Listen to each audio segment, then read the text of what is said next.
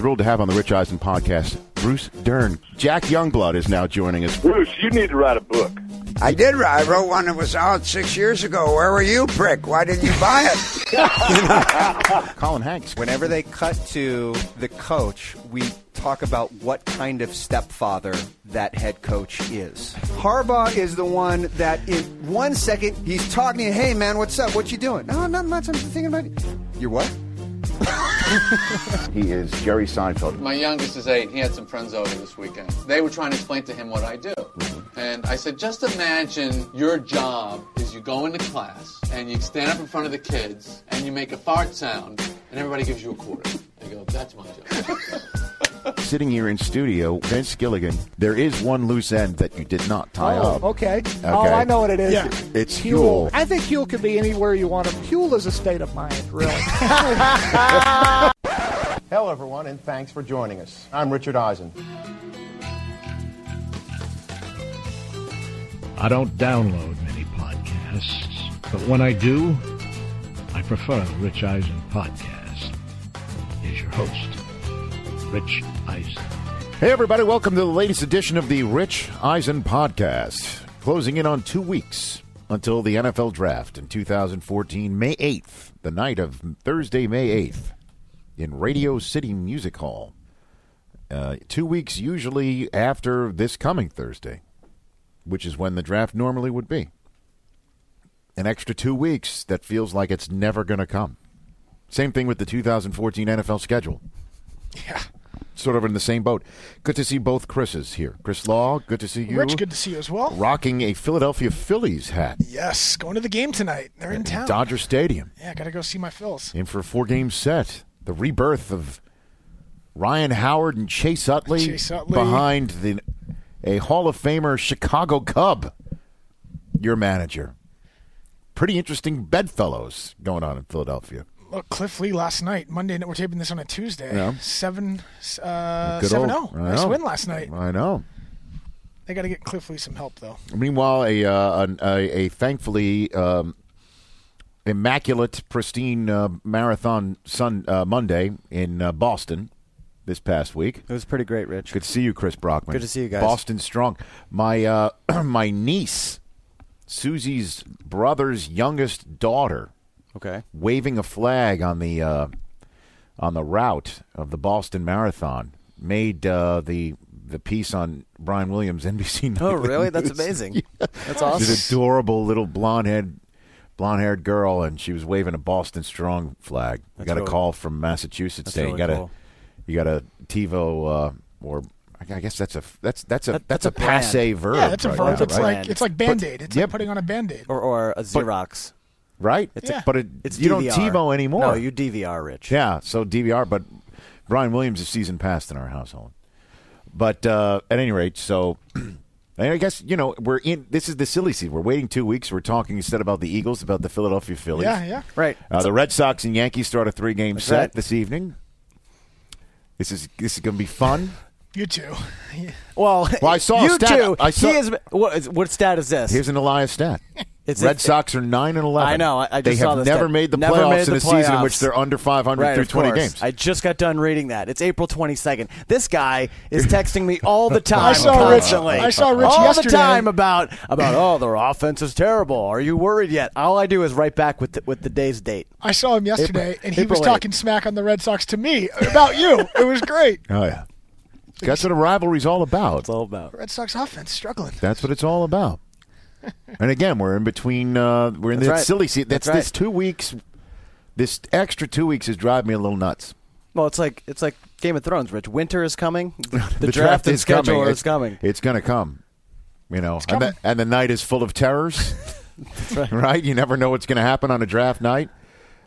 This week, Clowney and Manziel each visited the Houston Texans. And apparently, from certain reports, it was at the same time that Rick Smith went out with Clowney to dinner. The general manager went out with Clowney to dinner. And the head coach, Bill O'Brien, and the offensive staff went to dinner with Manziel. Oh, well, we saw it when they were with the Jaguars. McCarron and Clowney at the same time with the Jaguars. They met in the hallway, and there was a fun little video. Of a meeting in the hallway. Yeah. So Houston's going to be on the clock, and I think those are the two choices that they're going to do. For Houston? Yeah.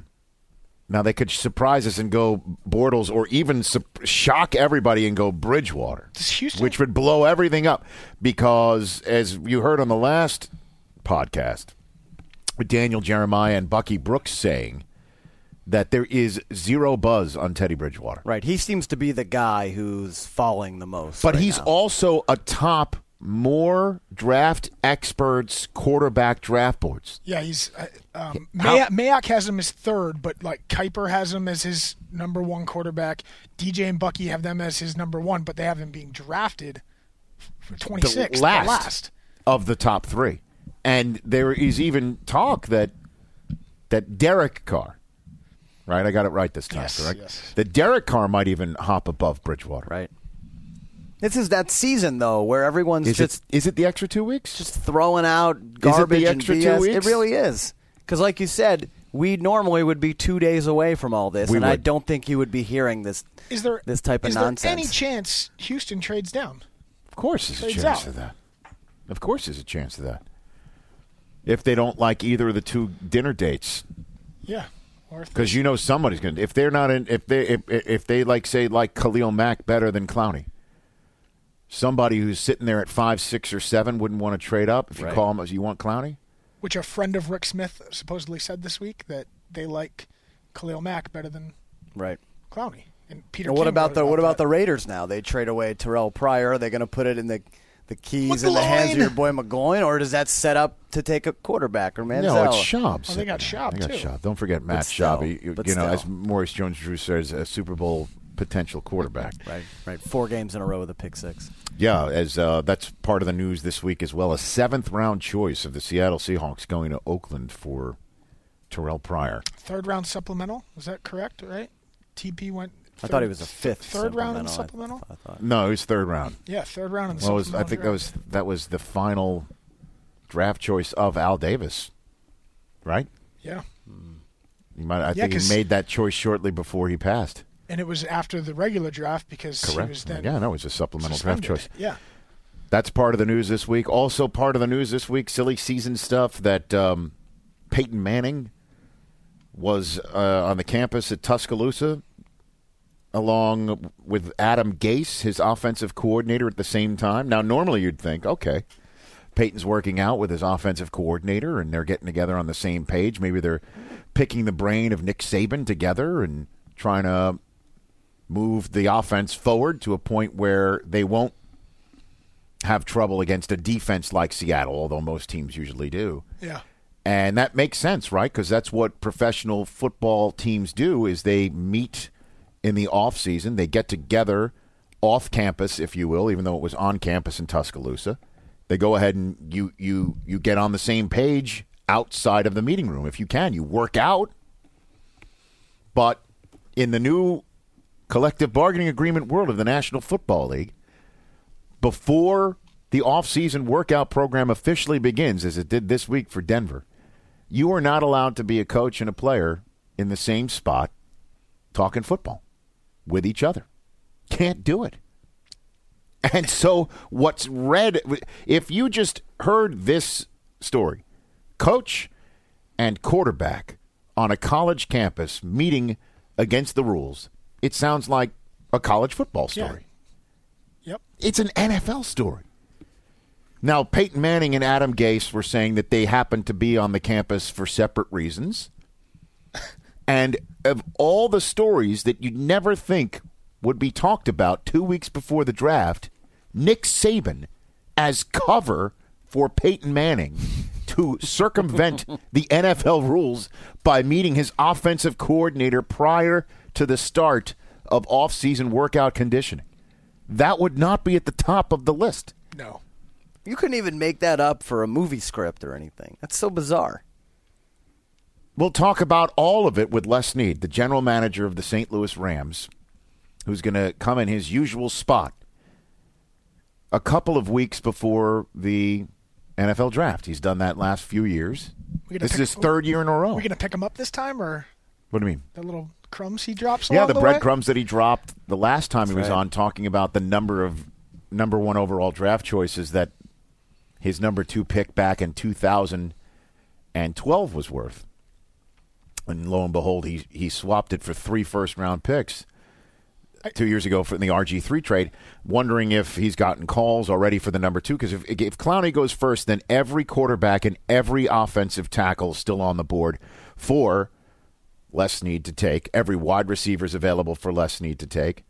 Or trade that pick because nobody thinks he's going to take it on a quarterback. And if you're 3, 4, and 5 wanting Bortles, Bridgewater, or Manziel, wouldn't you want to just hop up 1 spot, 2 spots, 3 spots? Do you want, if maybe you're in the low teens, by that I mean 13, 14, right? Would you package things together to get up to 2? Would you do that? Obviously, the team choosing 13th overall wouldn't do that because that's also Les Snead.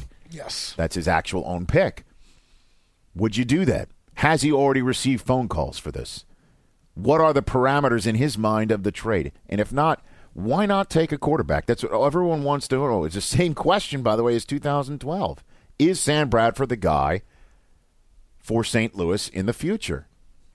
Because he has not been, I mean, you take a look at, but you also take a look at other number 1 overall quarterbacks. You're assuming that they're going to go ahead and be Andrew Luck. You'd hope. Not all of them are. Matthew Stafford leaps to mind. Even, the Mattrell wasn't number 1 overall, but he was right behind. Jake Long, number 2 overall. Number 1 overall pick, Carson Palmer. Jamarcus. I mean, the list goes on and on, right? What would you do if you were Les holding that number 2 pick? Oh, my gosh.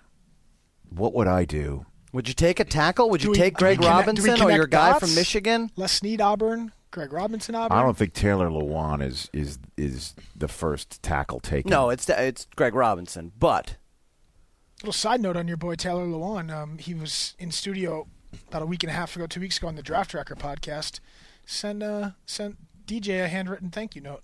So he was here on this campus? He was here. You were out of town, and because we were going to try and make those planes collide there, but he was gone. By the way, very artful. I mean, come on, analogy. Planes collide. No, they don't. How about connecting dots? Connecting dots. Yeah, planes align. Look, planes land. Chris. Look, it's been a long weekend. It was a holiday weekend. It was a long weekend. I mean, I got some stories about that long weekend. What would you do? What would you do? Do you go tackle? Do you get him another? Do you give him another weapon? Or do you trade down? Here's what I would do. I mean, I know what I would do. I'd take Johnny Manziel. Yeah, so would I. You love, man. There's no way he's getting by you at 3 in our mock draft, is there? No. Rip that knob off now. Rip the knob off. I don't know, man. But wouldn't they have But here's the thing is, I don't know the full stories. You know that? The underbelly. The Manziel underbelly. How filled is that underbelly? Yeah. How Rich, he's throwing 50-yard passes to guys on jet skis. So what? I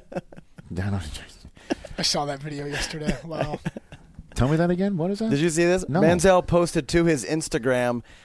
He's on the beach or on a pier or something, and one of his buddies takes off on a jet ski, and he hits him. Perfect. He throws it. Did it in stride? Perfectly in stride, so to speak. In wake? I don't know. What do we call it? In cruise? I'm not sure. Yeah. But yeah.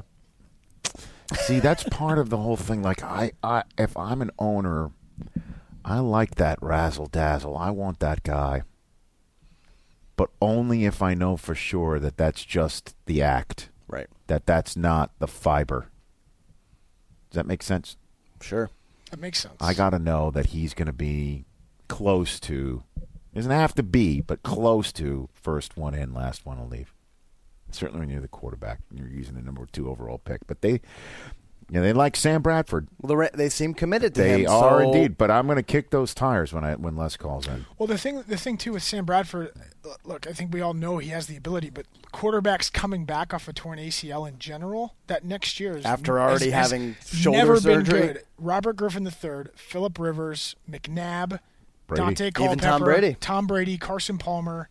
I mean, it's usually a 2-year thing for the quarterback position. But what do you do? You trade Bradford? I mean, even if you release him, how quickly would he be picked up? 2 seconds, 1 second, 3 seconds. Lots of teams would like to They've have already Sam invested Bradford. a ton of money in him. I sort of understand where he's going, but I still want to kick the tires when he calls in. Got to. And the NFC West is obviously hyper competitive, and we've got Larry Fitzgerald calling in. Yes, we do. What's going on in Larry's life? Larry Fitzgerald has a celebrity softball tournament that he's hosting this weekend in Scottsdale, Arizona on Friday. Can we somehow get in on that too? Yeah, we didn't get the invite.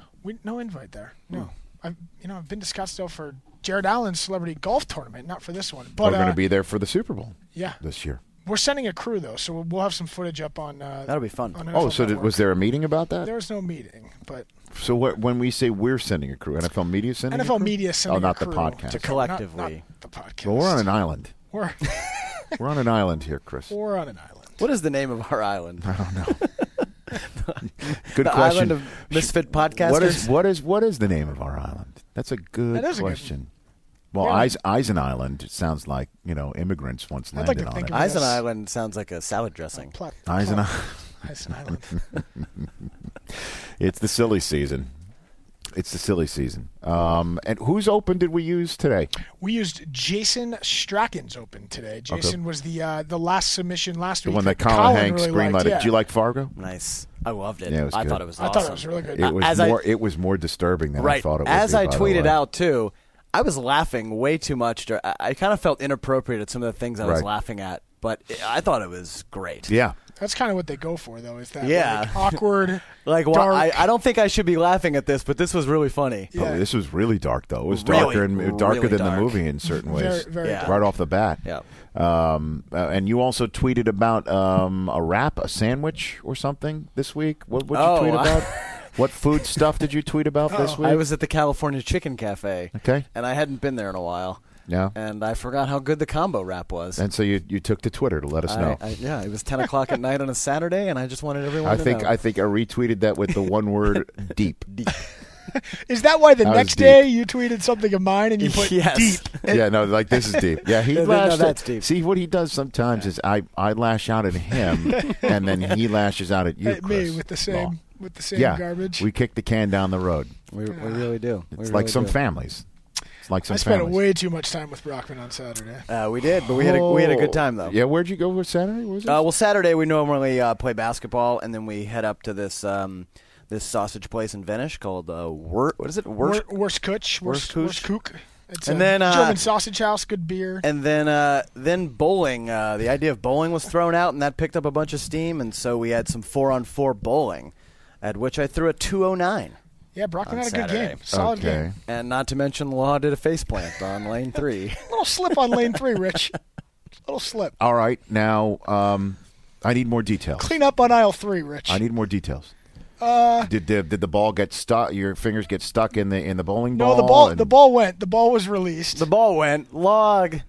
I had Twinkle Toes Flintstone over there, kind of tripped over his own feet. Look, you ever hit a dry spot on the alley? Dude, I'm from Staten Island. I've bowled many a day. The sport oil wasn't the greatest on the lane, so I was trying to get a little closer. You sure there wasn't too much sausage going down? A little lubrication at this point in the night happening, and took a little tumble. But Brockman tried to videotape my next one because he thought another tumble was coming. Yes, and I threw a strike. Yeah, and then he threw a strike, and it was great. Holy shit! The draft can't get here fast enough. This is what we're saying. This is really. This is what we're saying. We're down. I mean,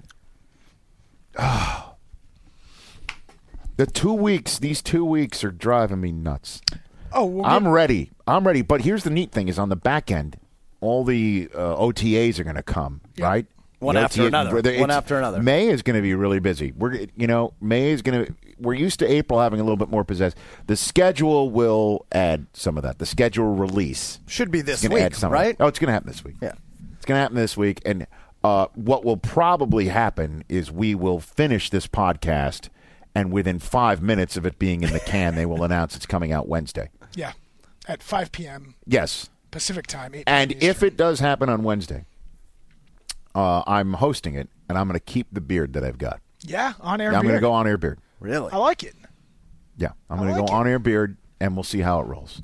Going hillbilly style on air. This is not hillbilly. It's nice and properly trimmed. I don't know. Well, I've never done Is Joe Pesci telling you to trim your beard? I have not heard from Joe Pesci. No, okay. I have not heard from Joe Pesci. By the way, you want to talk about a guy who would break the bleep record? If we ever got Joe Pesci On here? that record's going down. I don't know if Joe Pesci has heard of podcasts. No, but I'm saying if we could somehow get him. Well, and then we're going to get to Les. He's calling in a minute, right? Les will be calling in. The record that Bobby Cannavale set last summer and the Red Hot Chili Peppers lip sync halftime performance at the Super Bowl caused Timothy Olyphant to break in his post-Super Bowl appearance this February. What is the record? 13? 14, I believe. 14. Yeah. Because Cannavale was 12. Yeah. No, Cannavale was 13. 14 Oliphant tied it at 13 he and then said F Tim. No, it was 12. You said Oliphant broke That's it. the record. Right, and then he one-upped it by saying F Bobby Cannavale. He may have actually gone with like 2 more by the end of the show. So but the record is what? I believe now it's either at 14 or 15. We need to know what that is because it is going down next week. Tweet if any listeners know from listening, tweet us. I'll do to save you the trouble? quality. To save you the trouble? I'm going to check it out too. That was a great episode. That was a fun one with Oliphant.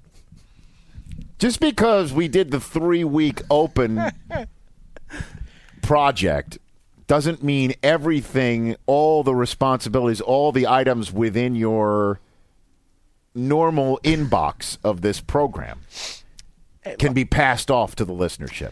Okay? Makes them feel involved. I love it. Brockwood just sometimes just keeps his mouth shut because he knows he just wants me to keep going. I love that look he gives me. Just keep going on law. But the reason why I bring this up is next week, Bob Saget is coming on this program. In studio. And that record's going down. And if you don't know what we're talking about, people, just go rent The Aristocrats before Bob comes on. Oh, gosh. Not just that. Any of his stand-up. I think any Saget stand-up. Most people that aren't too into the comedy scene think of, Full House or think of America's Funniest Home Videos, clean, neat. He works blue. That's the cover. That's the cover. Yes. The book that does not get judged by that cover. When he was on Entourage. Is Bob Saget. Yeah, he had a great. He's got a new book Entourage out as well that you should all go find on Amazon.com. He's coming in to promote that. It's gonna be and what we have to do, I don't know if he's going to do it. He says he will, but we've got to put on the front end of that show Mayock, just so we say this is a podcast with Mike Mayock and Bob Saget on it.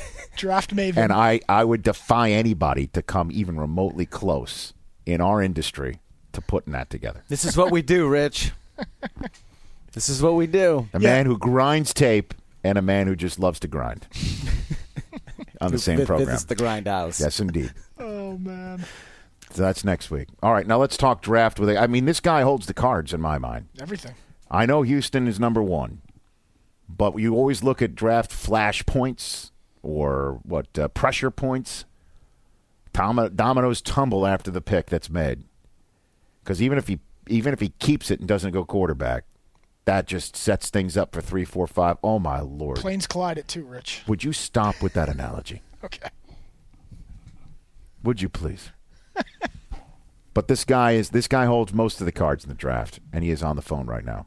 It's become a tradition unlike any other. Right before the draft, on the cusp of the draft, as the draft is about to hit, this man comes along with his 2 first-round draft picks and calls into the Rich Eisen podcast for the 3rd straight year with 2 picks in the first round, thanks to the RG3 trade that sparked a movie in theaters near you draft day.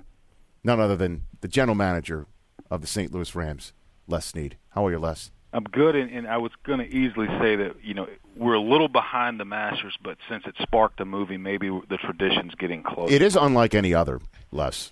I mean, it was just a couple of years ago when you were picking 2nd overall, and you had Sam Bradford there, and you and Jeff Fisher, new to the organization, saying steadfastly, Sam's your guy.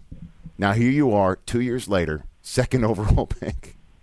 And everybody's asking you if Sam Bradford is still your guy, and you still have the same answer. It's amazing, but at least the number 2 overall pick is not your own, right? That definitely makes picking 2 better. picking two is, that's not a compliment often, but so it being the Washington Redskins, or once the Washington Redskins picked, it makes it a lot better. Yes, it does make it a lot better. So are you like the rest of us that you're ready to have the draft now? I mean, this is draft week. Normally, this would be it, draft week. Now you've got to wait an extra 2 weeks. What has this May date for the draft been like for you? I think sometime at the end of last week is when I said, okay, we're ready to draft. And I actually looked at the calendar and said, it's got to be soon. When was it supposed to be? And you got that itch. But what we've tried to do, now you got to live through it once to probably get the calendar exactly right. But what we've tried to do is spread some things out, not make it so intense in bulks, so that you can get some mental breaks and get away and escape and hopefully have your mind fresh for the different scenarios that may come up on May 8th. But definitely we're the Kentucky Derby, we're the horses, and we're ready for them to open the gates. Yeah, and well, I think the Derby actually is run before the draft this year. The actual Kentucky Derby, I believe, gets run before the draft this year. Or it could be draft weekend. I'm not sure about those horses. It can't be draft weekend, can it? I don't know. I mean, the NFL, just holds its events whenever it cares to. And the rest of the world has to adapt, Les. You know that. But that's a new tradition, Kentucky Derby run before or own. Yeah, it's the Saturday before the NFL draft. So is your board set right now? Would you say your board, what would you call your board right now? I would say the board is set. There is always some small fine-tuning that goes on with it, depending on, meetings, private workouts, some things where you get to know the player a little more. Nothing major. A card may move a centimeter or two, but not anywhere. It doesn't move a foot or two. It's only in inches. So, but the board is pretty much set and it's ready to go. How would you term this draft class, Les? It's one of my favorite. It's a deep class, and there's a lot of depth and there's a lot of good players. And I'm not sure when they're gonna run out, but it's just deeper than normal. It's gonna probably, if they run out sometimes normally in the second round, they're gonna go into the third round. But even at the top of the draft, there is some freaks of nature that there's more freaks of nature than normal. So it's been a fun draft to study and analyze, to say the least. I assume you're referring to Clowney in that regard? He's one of the unique freaks of nature, but there's a few others as well, and I think because Clowney, his name's been primed into our brain, since last year or since that bowl game where he, oh boy, that's really Michigan. It was your alma mater. Yeah, somebody missed a block and he annihilated the running back. So he's been primed into your brain, but to be honest with you, that's probably taken a little bit away from some of the other, freaks in this draft. Well, can you? I don't want you to put cards on the table, although I'm going to ask you point blank about a couple of them in a minute. What about Clowney and his tape? We hear so much about his senior year tape not being this, or his last year tape not being as the previous year's tape, and his work ethic and things of that nature. You have seen the tape. You have met the kid. Where do you stand on Jadeveon Clowney walking into this draft holding second overall, Les? Well, I think I would say this. I think the tape, and if how bad it was with quotation marks around it, it's been blown out of proportion. I called him a unique player, and let's call it Michigan. If Michigan decided to single-team Clowney that day and it didn't work out so well at the end, what was interesting about this year, and I've rarely seen this with a player, is oftentimes, nearly every time he was double-teamed. Many times the kid's triple-teamed, and teams still ran the ball away from him. So they're taking three players, and he's taken half the field away as well. So, it really helps the defensive coordinator, come up with schemes to help his other team. So, long story short, less productive, but when you break it down and watch the tape, he was highly productive in terms of what he was getting offensive coaches to try to do to slow him down. What do you think of Manziel? What do you think of him? I think he's I always say this, very competitive, very exciting. I think, it's just been, he's been one of those football players that you as a general manager on a Saturday night, let's take the GM cap off and let's just enjoy college football. I enjoyed watching that Duke game. And I'm a big Duke fan since my wife. That's right.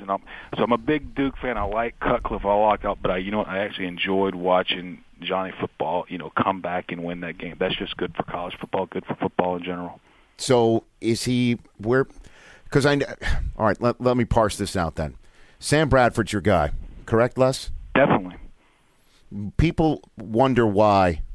You've seen the articles. People wonder why he can't stay healthy, or when he was healthy, he didn't really show the prototypical, quintessential franchise quarterback, throw the team onto his back ability. Now, you could say that about the rest of the roster that was there before you were there, Les. But a lot of people wonder why Sam Bradford is your guy when you are sitting there now for the second time in 3 years with the ability to take virtually any quarterback you want if you sit where you are. So how do you answer that question? I'll answer it this way, and then I'm going to explain it. But, well done's better than well said, but you're asking for the take on it. If we take the timeline, and I'll break it down for you, Jeff and I get here for the 2012 season. So the previous 5 years before that, organization won 15 games. Well, Sam actually won 7 of those games his rookie year, and he was, rookie of the year for the league. Now, here's what's interesting. 2012, we come in, we adjust a roster. 20-plus players from the 2011 season didn't get back in the NFL after we released them or didn't sign them back if they were unrestricted free agents. So over these last 2 years, we've won 14 games, nearly matched a 5-year stretch in wins. Now, again, 14 games, that's not the goal, never will be. But guess what? We moved the middle, made some strides, and we made them with some young players, youngest team in football 2 years in a row. So, and when Sam was healthy, can't help that he got an ACL injury. Wish he didn't. That's life. That's football. Guess what? You got to move the drill, and they don't call off the game next week. Mm-hmm. But long story short, he's 5-2-1 in a very tough division. So I can say all of that. Again, well done's better than well said. I think all of that, plus the experience he's gained, plus the throws he's made, all of those things, we say, you know what? He's a starting quarterback. He's got it. It's better us to reap the benefits of all of that than some other team. So you're sitting there at 2 this year. Bradford, how is his knee? Let's start with that. You know what? It's his knee, and he's progressed away. It's fascinating, the technology these days with some of the new equipment they have and getting these. It's not necessarily the surgery that's better. It's the rehab process, and you can get guys onto their feet and running faster because of these different gravity-type machines that take the body weight away. But hey, we're going to start OTAs in a couple of weeks, and he will do some throwing during OTAs. So he's on the fast track, as you've seen with a couple of quarterbacks like Aaron Murray from Georgia and Mettenberger from LSU. They got hurt probably around the time Sam did, or even a little after, and they've come in and done full pro days. So you can see how the rehab process is improving with not just Sam, with a lot of players. So you're sitting there at 2nd overall. Right now, as we're sitting here on what would have been draft week, we got 2+ weeks to go. Has your phone already rang for that 2nd overall pick? The phone has rang. I'm not going to use the word because it's getting old, but I've called it, flirtatious calls. And I think the phone's not going to really, really ring until people know what Houston's going to do, or really it's going to ring when Houston makes a pick. Because I think in this draft, there's teams that may want a QB. There's teams that may want a certain positional player if that person's not picked by Houston, whoever that may be.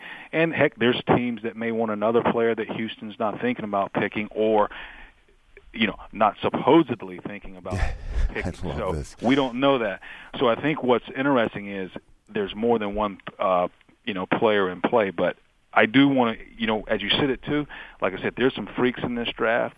So sitting in 2 at picking is not, is something that's very exciting to us as well. Sure, you can get a plug-and-play player, for the lack of a better phrase, for sure, at number 2 overall.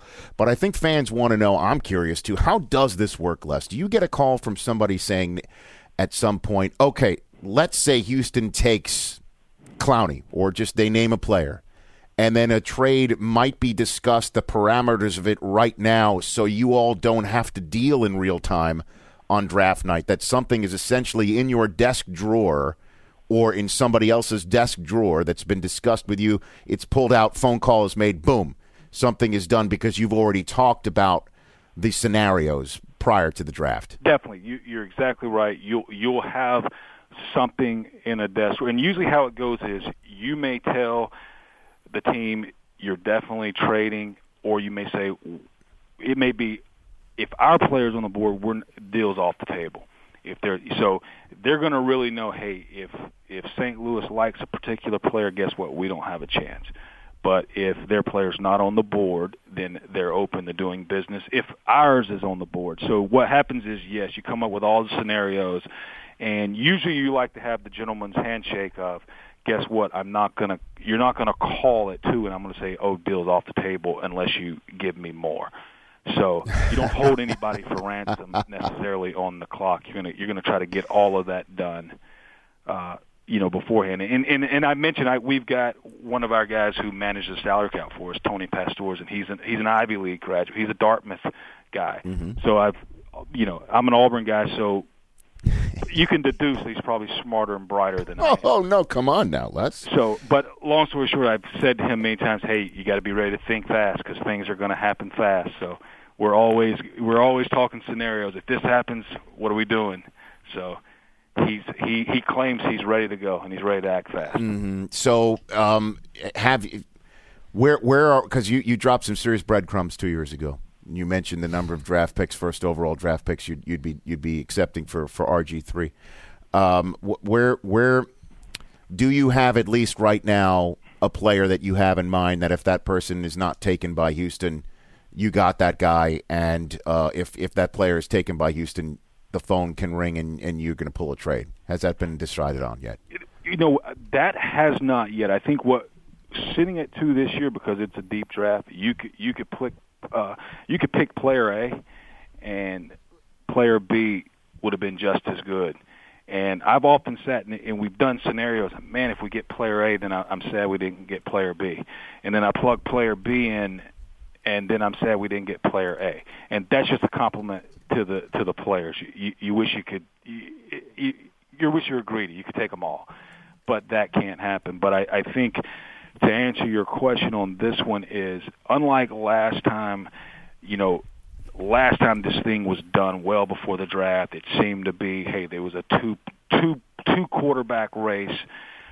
So we were getting calls, and serious calls, earlier. I think in this case, nobody's really come with, guess what, I'm going to offer you this. It's still we're still, if we're shopping real estate, we're still in the back and forth stage. Nothing serious yet. Mm-hmm. Okay. What do you think's going to happen? Crystal ball it for me, Les. What do you think? Crystal ball. I mean, I do know this. Here's what I do know. It's going to be a dramatic draft. I think it's going to be drama filled, and that's whether we sit at 2 or not. And because right now we don't know who Houston's going to take, and it seems like today they could be taking another player than what everybody thought they were going to take for the last 3 weeks. So you still don't know what's happening at 1 and whether Houston takes a QB or not. Where does the next QB go? We don't even know who the consensus number 1 QB is. So I think all those things are going to make this, especially the early part of this draft, pretty dramatic. But you got to if you need a tackle, you're probably going to have your pick of tackle. I mean, if Houston doesn't go Clowney, I don't think anybody's sitting there thinking they're going to take a tackle. So if you want to tackle, you got your choice, essentially, as you're sitting there, whether it's one of your Auburn guys in Greg Robinson or somebody that Jeff Fisher's known since he was in basically kindergarten in Bruce Matthews' son, Jake. You got to feel good about that, right, Les? You're definitely connecting dots. And you left out that Jeff's son's a teammate of Greg Robinson. Okay. So that's a dot. Man, there's a lot of dots There's a lot of dots here with the two tackles, and we named those two. But guess what? There's others. There's one from Michigan. Yeah, I think that school that struggled against South Carolina. We were talking about that earlier. So, but gosh. So what that allows you to do too is it does allow you to think about, hey, what if you really want to tackle, but if you didn't pull the trigger at 2, you go another position, and can you get the tackle later? So all those things come into play as you try to figure out what to do at 2 and 13. But you've got to like the fact that also that there's 3 quarterback needy teams right behind you, and you've got that. I know you mentioned you call yourself the co-pilot because of Houston's pick is in front of you. But if they don't go quarterback, you're the pilot. I mean, you're the pilot of this draft, Les. I mean, that is something you've got to like going in, correct? That's what we've talked about, and that's what I've talked about with Tony. Is guess what? We're going to go from co-pilot to pilot relatively quickly, and at that moment when that occurs, we've got 10 minutes to, land the plane. So we got to figure some things out quickly. But yes, that's what. We want to make the most of the opportunity. I think that's the simple vision that we've had is, okay, we're fortunate enough to make the trade 2 years ago, fortunate enough to have the 2 pick in the draft.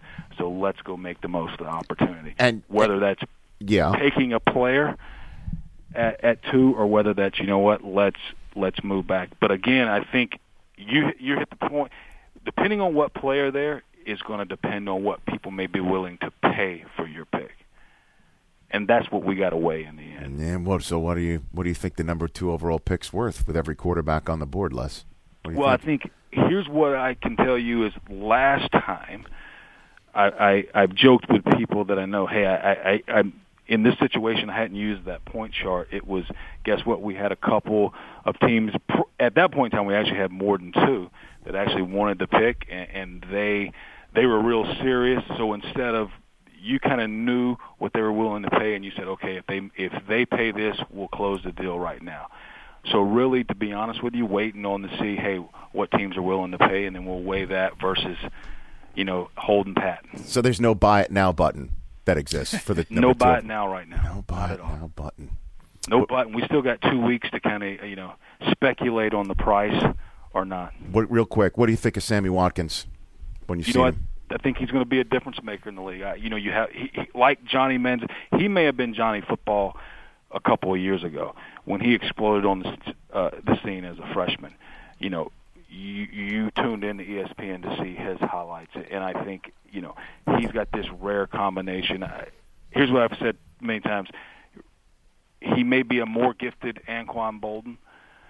And guess what? Anquan's done it, and we're still competing against Anquan, and he's still doing it to me.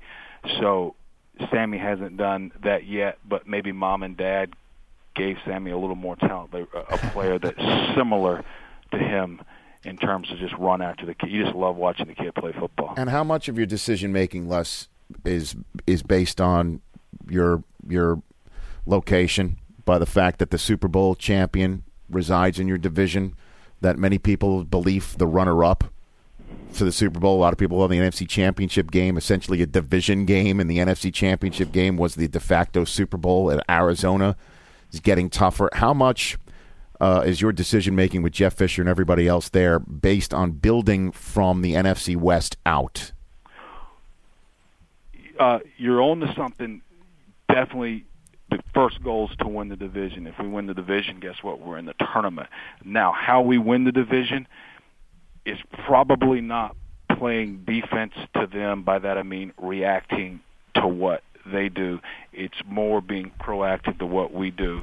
And you saw a little glimpse of that last year when we played a division game on Thursday night, and it wasn't pretty. The 49ers came to our place and kind of, embarrassed us a little bit. And Jeff said, you know what we're going to do? We're going to go back to playing really good defense like our division does. We're going to run the football, and we're going to do play-action pass. And I think that's a Jeff Fisher-type team. So I think what we want to do is proactively build our team to do what we do best and then go fight these other guys. And you saw your guys today, right? The Rams returned to the building? Great. It was, for the first time the players' parking lot's got cars in it. It's full. And I like to say this is the first day in the the quest to topple the Seattle Seahawks for the NFC West.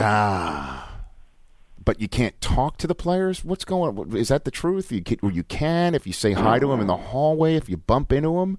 Well, what's the rules here? The strictness. You definitely can be cordial, say hello to them. Well, that's good. In the hallway. What happens is you have you've been to a lot of facilities around the league, and they all got this beautiful lush green grass, usually behind them on 3 to 4 football fields. So a lot of your players are going to spend a lot of time out there. It's just coaches, myself, people like we can't go out onto the field where they're improving their trade. Is this college? Is this college football that we're talking about? Because listen, I know that there's got to be a line drawn. Because when we first started the network, Les, the concept of voluntary activities was laughable. Everything was considered mandatory. Players would absolutely be considered in violation, let's put it this way, of the spirit of teamwork if they were not part of any voluntary activities. So the pendulum had to swing back in some direction, in my mind. It just seems to me, though, when we're talking about the MVP of the league and his offensive coordinator being accused of using Nick Saban as cover to meet, then I think the pendulum has swung too far in the other direction. I'd love to ask your thoughts on that. I think you're definitely right. I think the pros of the pendulum swinging where it is now is, guess what? These players were chomping at the bit to get back. They're glad to be here. There was no dread. They're looking forward to the structure. You can just tell. You can tell by their tweets from the weekend to their giddiness today. The negatives is, and I've said it a few times, is I think in America, and let's take big Warren Buffett fan, and obviously he's done a nice job investing. He's one of the best at. Yes, he's one of the best at what he does. I just don't think Warren Buffett takes 15 weeks off. I just don't think it's in his calendar. Say, you know what, for me to be the best at what I do, for that guy that's out there trying to cure cancer right now, I'm not sure he says, you know what, I'm going to put the microscope down and I'm going to take 15 weeks off. So I think that's where the pendulum may have swung too far. But I think what happens is it shouldn't be to go back to where it was and you just grind everybody down, because each organization, to consistently win over a long period of time, your goal shouldn't be to run your best assets into the ground. It should be, and science is getting there now, where, hey, how do you prep, recover, have your body, your physical, all of that skills primed and ready for not just Sundays but also Januaries, and not just Januaries but also 2 and 3 years down the road. So if you could wave a wand, what would you change? You could talk to them, or you could what parameters could be set up?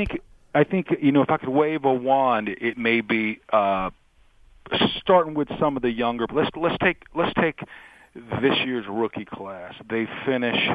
Let's take the Auburn and Florida State kids. They finished their national championship game in Pasadena. They probably, at least the Florida State kids, went out, had a nice time. Then they went right into structured training for combine, right. And then they've been in the structured training for their pro days, and now they're going to get drafted. Previously, they would go home, for Christmas and those type Thanksgiving vacations, but come right back to structured time. Well, now these kids are going to get drafted by us, and they're going to go through a long season, and boom, when the season's over, yes, they definitely need some time away, because this is a grind. It's a tough emotional ride, and you need some time away. But I just don't think you should send those rookies home for 15 weeks, and for the first time in their life, they have no structure, and it's for 15 weeks.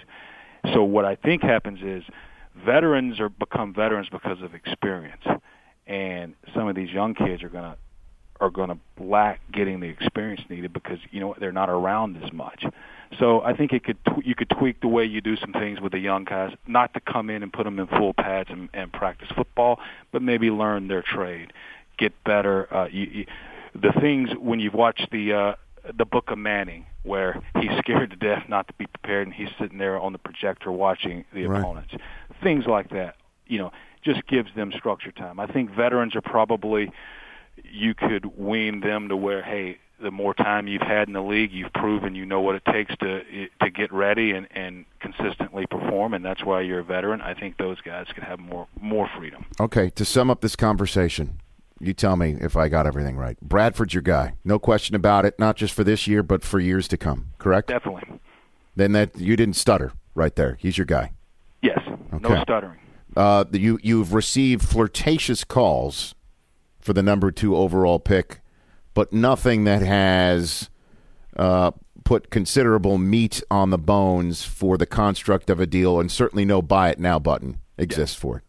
No meat and potatoes on those calls yet. But you are open for that number 2 overall pick. Definitely taking the calls. Okay.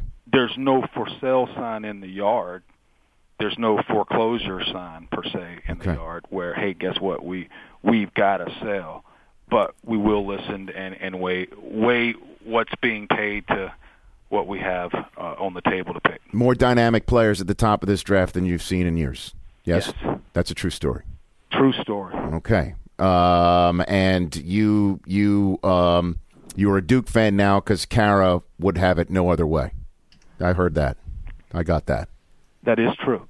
Okay. But but pre-Kara, I was a major Coach K fan. Well, I mean that's hoops, though. I mean, Yeah, I can't say. But that were you talking about you're watching Cutcliffe coached Duke football with interest, as opposed to you never really would have, correct?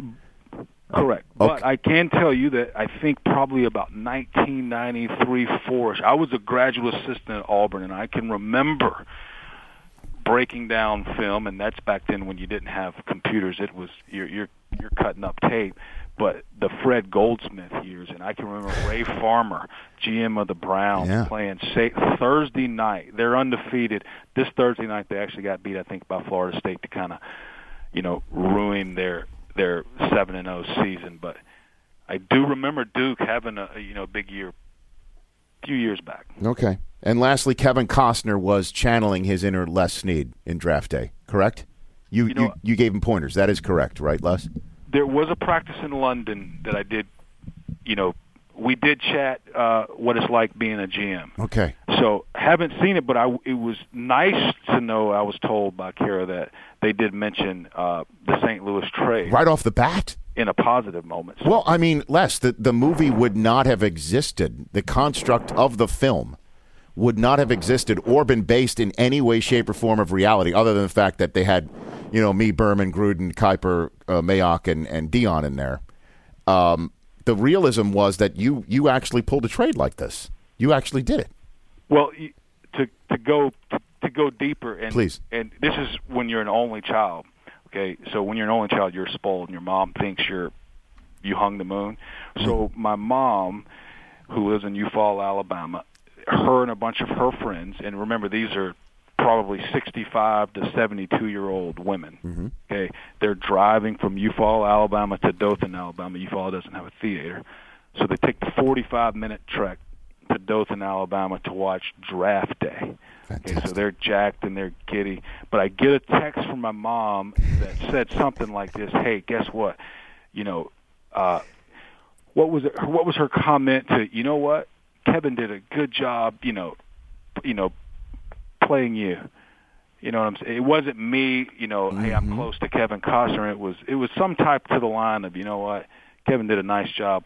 Portraying yourself. Yeah. Yeah. Yeah. Like, wait a minute, Mom. That's you're way off base. Yeah. Although you would never have pulled off the trade that Kevin did and then gone into your war room and said, all right, now let's really start grinding tape on the player that we've just acquired. You wouldn't do that, or I think trade away all your number twos for a trade that you hadn't pulled yet to get all your number ones back. I don't think you'd do that, would you, Les? That is, I probably would have done that in college when I was preparing for an exam. I would have waited till the night before.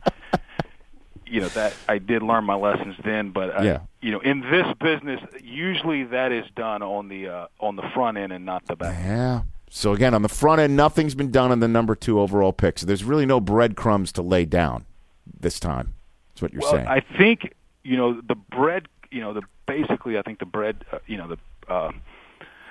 breadcrumbs will, lie in, once the drafts pass and you go back and you hit play of your podcast, yes. You can go through and say, there it was. So you have left breadcrumbs? You have left some breadcrumbs? I have left some breadcrumbs. What could they possibly be? All right. So only when the, hindsight is when the breadcrumbs become 2020. Yeah. Okay. Rich isn't going to be able to sleep for a few days. I'm not going to be able to sleep. Be tossing and turning, overanalyzing this one. What was that? Okay. The rear view mirror is always clearer than the windshield. It is, and the object is closer than they appear to me right now, is what you're saying. Right. Les, thanks for the time, as always. I appreciate it. You're welcome. You bet. That's Les Snead, the GM of the St. Louis Rams, 2-13 in this year's first-round draft choices on the Rich Eisen podcast. You're right, Law. It's going to keep me up for the next 2 weeks. But the breadcrumbs, I believe, has to be one of the players that we mentioned as a possibility at 2, right? And that was Robinson. That was Matthews. Watkins. Which is intriguing. I mean, they drafted, they took Stedman Bailey in the 4th last year. Obviously got Austin in the 1st. So they drafted 2 wide receivers in 4 rounds. You can't have enough. You can't have enough. And certainly if he thinks he is a younger, potentially better version of Anquan Boldin, who I believe, when it's all said and done, is worthy of Hall of Fame discussion. Really? I do. He's got that Super Bowl ring. He's got the ring that I know that he is shown to Crabtree or Crabtree asked to see. Which one is more possible? I don't know. But if Watkins is the next Bolden, and I want to ask our next guest if he thinks. Yeah. He'll probably say yes because he's friends with him, he's tight with him. But I mean, Bolden made a Super Bowl with Arizona, and he won a Super Bowl with Baltimore. It's been one of the toughest. He damn near came close to the Super Bowl last year with San Francisco. You look at the number of catches he's going to wind up with if he keeps going. That hit he took in the Jets game and then came back. Correct. With a broken No face. doubt. I think he's going to be worthy of the discussion and then obviously get passed over for many years if folks like Chris Carter and Tim Brown can't get in right off the bat. That's true. So, long story short, Watkins may be the guy. Do you think that? But it's definitely not. It's definitely not Manziel. I mean, you heard him. Or we did talk trade too. He did. Yeah, I know, but could be blowing smoke. He did say that, and that's neat. That's the cool thing that you talk about with general managers beforehand. If the situation crops up that my player is not on the board and your player still is, let's work the parameters now so in real time we could just pull the trigger. And they have a gentleman's agreement that you won't hold up the other guy for more. Sonny Weaver Jr. Because the scenario actually that was discussed is taking place. That I know you want this so bad that we already worked out the terms of the deal 2 weeks ago. And I know you want it so bad that now it's going to cost you more. You make that gentleman's agreement before. I like that. I like hearing that. That's the sort of nuts and bolts, lift the hood up on the engine type stuff I love to hear and obviously pass along. When the Lions took Stafford number 1 overall, and I think when the Rams took Bradford, they kind of knew that before going into draft night. That was announced like the day before. It's funny that the night before that draft with Stafford, I emceed a chat for Sprint, which was at the time the official wireless provider of the National Football League. And I emceed a chat with him and Mark Sanchez. Stafford and Sanchez. Yes, sir. Night before the draft. A chat after which Sanchez got on a plane to go back home to Southern California to be with his family. If you remember when the Jets pulled that trade, Sanchez was with his family in Southern California, hopped a flight back to New York. So Sanchez was physically there and left New York. Right. So I'm sitting with Sanchez and Stafford.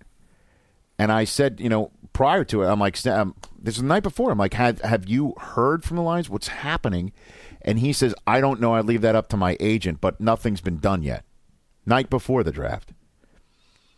I think what happened was Condon and the Giants got together that night to hammer stuff out, and the next morning we heard it was going to happen. When was the and last they made time? the deal. And I asked Stafford, I'm like, regardless, you're going to be. This is before the new collective bargaining agreement, when the insane scenario of making a rookie the highest paid player in the history of the franchise was still the norm.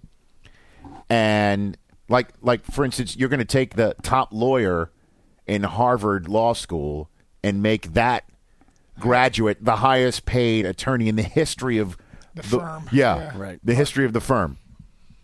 You're going to go. So ludicrous. You're going to go. Mitch McDearham. Right. Very good. Nicely done with the firm right there, Mitch McDear. One of my favorites. You're going to go and take the top, Wharton business school student and make them the highest employee in the history of the Dukes firm, right? To use the movie analogy. Anyway, so I asked Stafford, I asked him, how much money is in your wallet right now? Yeah, this is great. And he opens his wallet. He had $1 single in there. And I'm like, what? You took the courtesy car here, right? I mean, he walked the 8 blocks with his buddies from the hotel to the event. So good. 2009 draft. 2009 draft. Well, what I'm getting at too is so those situations we knew a few hours before. There might be some situations where, like, Houston might know who they want, but they might not tell everybody. But do they courtesy call Les and say, hey, you're on the clock after us. We've already made our decision. Hell no. Here's who we're going with. What they do is, and this is another somewhat flaw in draft day. Yeah. Teams are not hanging on the commissioner's word for the announcement of the pick because they don't know it yet. When the pick is made, when I call, let's say, Chris Law, you are my intern with the Philadelphia Eagles, and I give you, well, that's what usually the people who are manning the phones. All right. It's an intern or a fan or somebody who's been a long-time employee. They get a trip to New York. So you're my pit boy. I'm your Lloyd on Entourage. No, that's... Yes, you haven't seen History of the World, huh? I have seen History of the World. Yeah. No, I know exactly. You haven't? Night the other jumps, day, Rook. The other day it was on. I had it on AMC at Sunday night because of Mad Men, which I watched after Game of Thrones. Holy smokes, so good! And so AMC for some reason had History of the World on in the morning, and I flipped the television on, and Xander saw Mel Brooks as the King of France, and he looked at me. He goes, "Is that an adult movie?" Not, yes. Well, it's not what you would typically term an adult movie. It's like it's not for kids. Right. It's like an adult movie. Right, movie. Exactly. It's Which good to be the king. he can tell. When Spider-Man 2 posters around town, he goes, "That's for adults, isn't it?" Because he sees Spider-Man, he thinks it's for kids. All right. Anyway, so you are my person who's sitting at the table. Yes. I call you with my pick. You write it down on 2 cards. 2 cards. You'll always see 2 people at each desk who take the cards. In Radio City. You write it on 2 cards. 1 card goes to the podium, okay? And actually, hold on a minute. You write on 1 card. My bad. You write 1 card. The card goes up the podium and it goes to 2 people. It goes to the commissioner, and it goes to Joel Bussert of the NFL front office, who I believe then calls the next team on the clock and lets them know. So only the next team. So it's they not like find out, wire a minute service. before? Yes. Something like that? Yeah. Yeah, and so the next team on the clock knows who's already gone. So the team that's next on the clock sort of gets a little bit of a heads up as to who's gone. And so in draft day, they would know who Roger Goodell was about to announce as the pick. And the interesting thing is the commissioner's card doesn't just take what's written on the card and hand it up. Somebody could write something illegible. The last thing you want the commissioner to go like, who is this person? What they do is each player has a card already written out for him and phonetically printed. Yeah. Phonetically, if the name needs a phonetic pronunciation. Prince Amukamara? Exactly. The phonetic spelling of Amukamara is underneath his name. and the only blank that needs to be filled in is with the blank pick, And the rounds. blank selects. Nice. You just fill in the number of the pick and the team, That's cool. and the rest is already printed out for the commissioner. That's our pal Chris Fasalo doing But that. the next team on the clock always knows who's going to be. It's never a surprise for the next team on the clock. When was the last time the number 1 overall pick was signed before the draft? I think it was Stafford. I thought it was Bradford. Maybe it was one of those two. Well, Bradford was Okay. when? 2010? Yes. Bradford, he I was think the that year might have after. been it. He was signed before the draft? Yeah, Well, it could have been. And so it was just a formality? Well, it couldn't have been Cam Newton because there was a lockout in 2011, right? In 2012, Luck wasn't signed yet. Nope. Because he was still going to Stanford. You remember that? Right. Because he wasn't even allowed to participate. He wasn't even allowed to go to camp. Right. In 2008, 2008 was Jake Long. In 2010 was Sam Bradford. I'm pretty Yeah, so sure it was probably Sam. Bradford Right, was the last one, yeah. So well, he was the signed last before the one to get the jackpot. The big money, too, Right. yeah. Over, But I also remember the last time Houston had the first overall pick, they let everybody know it was Mario Williams. yeah. Our boy Schefter sniffed that one out. No, everyone's like, it's not Reggie Bush. You got to be kidding me. Or the hometown Vince Young either. There. What a draft. Back in 06. It's a That fun was time, a fun man. draft. The draft it's an electric field. That the first night round is in the Radio best. City, Well, the crazy thing about it, too, is that it's a dog and pony show. yeah. It's a dog and pony show. Maybe we should get Dick Costello back on the phone next week to see if he can, what his philosophy is again on Twitter ruining the draft. And we could check on the Eisenfont. We can tell you, who not to follow. There's a good series. And I'm also speaking at Michigan on May 1st. This might be a bad idea. I doubt we'll be able to get him on short notice at all. But I'm speaking. You're speaking at Michigan? Yeah. It's the first ever, each school normally has its own graduation the night before. Right. The big, humongous. Usually it's the Saturday and the big one's on Sunday. Or in Michigan, the big one's on Saturday and the night before is, so for the first time, the athletic department's going to do one just for the graduating athletes. And they asked me to come and be the first That's awesome. keynote speaker. And when is that?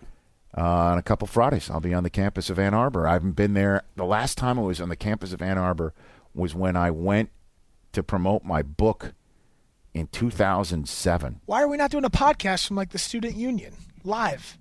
Richard in Ann Arbor, audio only. Or like a big forum, like how I'm flying in the Q&A. day of. like how Corolla does at like the Ice House. We could do one of those type deals. I should have let you know beforehand. Workshop huh? this. What's the date again? We can still make this We can happen. make this Friday. happen. We can still make this next work. Friday. No, I land. I Yeah. land and go straight to Chrysler Arena. It's gonna be cool. It's gonna be at Chrysler too. It is. That's Wow, big. that'll be fun. It's gonna be fun. Do you get nerves at something like that? Or Well, no? I get nerves sitting there. I gotta write it out. Yeah. Well, I gotta writing's, write it out. writing's your thing, though. I know, but you want to get So it is right. winging it. So it's I'm not winging. Susie suggested just go up there and speak from the heart. I know what I'm going to say. I just need to put it down. on a Is this piece like of Jerry paper. Seinfeld at the middle school? Like how many minutes you got to fill? I know. Just what you want to do if you want to be like me is just What's the deal make with a fart joke and you get a quarter. You get a quarter. What's the deal with homework? You're not working on your home. Why do they call it Ovaltine? They should call it Roundtine. Oh man! Did you guys catch any of Caught in the Draft, the series the NFL Films I have produced? not, no. The 1974 one that aired last week was incredible. I didn't Well, realize just as you know, what films does is fantastic. just remarkable. there were 5 Hall of Famers from that class and 4 from the Steelers drafted. That's insane. Yeah. Different time then. Hey, man. Rod Woodson, who's strolling around here. Yeah. Ask him what it was like strolling into the Steelers locker room when he was a rookie. Most of them were still there. Chuck Noll. Oh, my Lord. Yeah, he started with Noah. That's right. And one of Marshall Falk's, my favorite stories Marshall Falk tells, and then we'll get to Larry Fitzgerald, who's on the phone. Yeah, he's calling in about 3 minutes. All right. One of my has Marshall Falk ever told you his Mean Joe Green story? I have not heard that. Okay. Me either. And I watched him tell this story at the Hall of Fame with legend? Mean Joe Green there. Yes, I have heard Were this. you there? No, I've heard the story. With though. Mean Joe Green there, telling the story to Mean Joe Green and I think Mel Blount and a couple other people, and he's telling the story. They're playing. Marshall's playing against the Arizona Cardinals, and Mean Joe Green was on the sideline. And some member of the Cardinals was talking up a storm during that game. Talking up a storm. And Marshall just laid it on him. Laid it on the Cardinals. And he makes this one play. He breaks it free. It's a big gain. And he winds up talking to the whole bench, as many people as he could yell at. And he's like, I'm going to get you. I'm going to get you. And he goes right down, and then he realizes two people that he just yelled at past was Mean Joe Green. And he went back and says, I don't mean you, Mr. Green. In the middle of the game, like in the as middle it happened, he went back. He went back. He realized, wait a minute, part of the people on the Cardinals sideline I just barked at was Mean Joe Green. Wow. And he said he went back. Two people went, I don't mean you, Mr. Green. Caught himself like right in the middle of it. That's so good. I know. And Mean Joe Green said something along the lines of, yeah, I was going to come out there and slap you silly. I'm cleaning it up a little bit. He would too. But I mean, yeah, those Steelers, they're all in that gallery for a reason. Yep. All right. Larry Fitzgerald, let's chat with one of the greats of our current edition of the National Football League.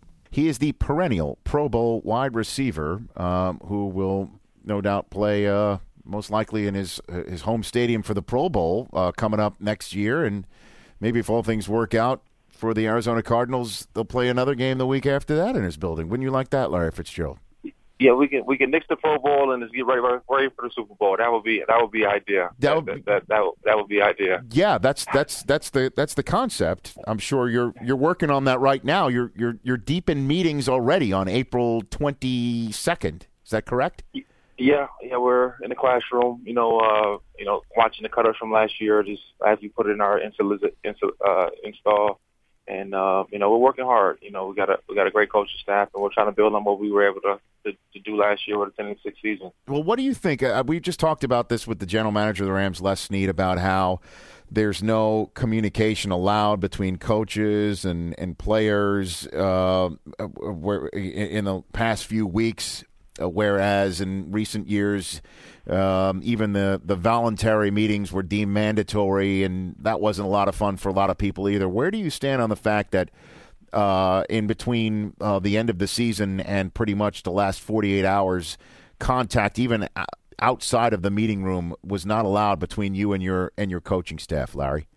Well, you know what? For the teams that have new head coaches and new coordinators, I think is a little bit more difficult. But for a team like ourselves, who's returning everybody in terms of most players in skill positions and also the coaching staff, I think it's not as big of a deal. I mean, we all know the system at this point. We all are comfortable with each other. So the break wasn't as bad. But I can see, the teams that are coming in new, they want to learn the system. They want to get acclimated with each other. And that time is valuable, to be able to shorten the learning curve. So for us, it's not bad. We like the break. Yeah. What'd you do? Normally, you go to some very exotic locations and you take part in some fascinating ventures. What did you do over the past couple months, Larry? Yeah, nothing changed. I still did my trips, which I always really enjoyed doing. I got a chance to go to Rwanda and work with the Starkey Heron Foundation again on one of their mission trips in Tanzania. And me and Andre Roberts went to Australia to go to the Australian Open, in January. So, same old, just going out and enjoying all of God's creations. No, same old for sure. So what? Just before we get to your charity event, what was it like in Rwanda, in Tanzania? Can you explain to me what that was all about for you?